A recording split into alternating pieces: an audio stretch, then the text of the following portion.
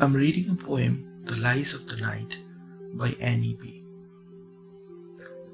In a sky without stars, familiar things cast no shadows. Through the weeping of the rain, the moon, framed by an empty window, fragrance drifting on the breeze, worn down hills whitened by moonlight, flicker faintly in the gloom. A slow sobbing wind, a barely burning lamp, echoes of unseen footsteps along a cracked autumn path. The trembling breath of time shakes the leaves. I hear the distant peals of the old church bell. The flame has gone to rest, and tears they fall like rain.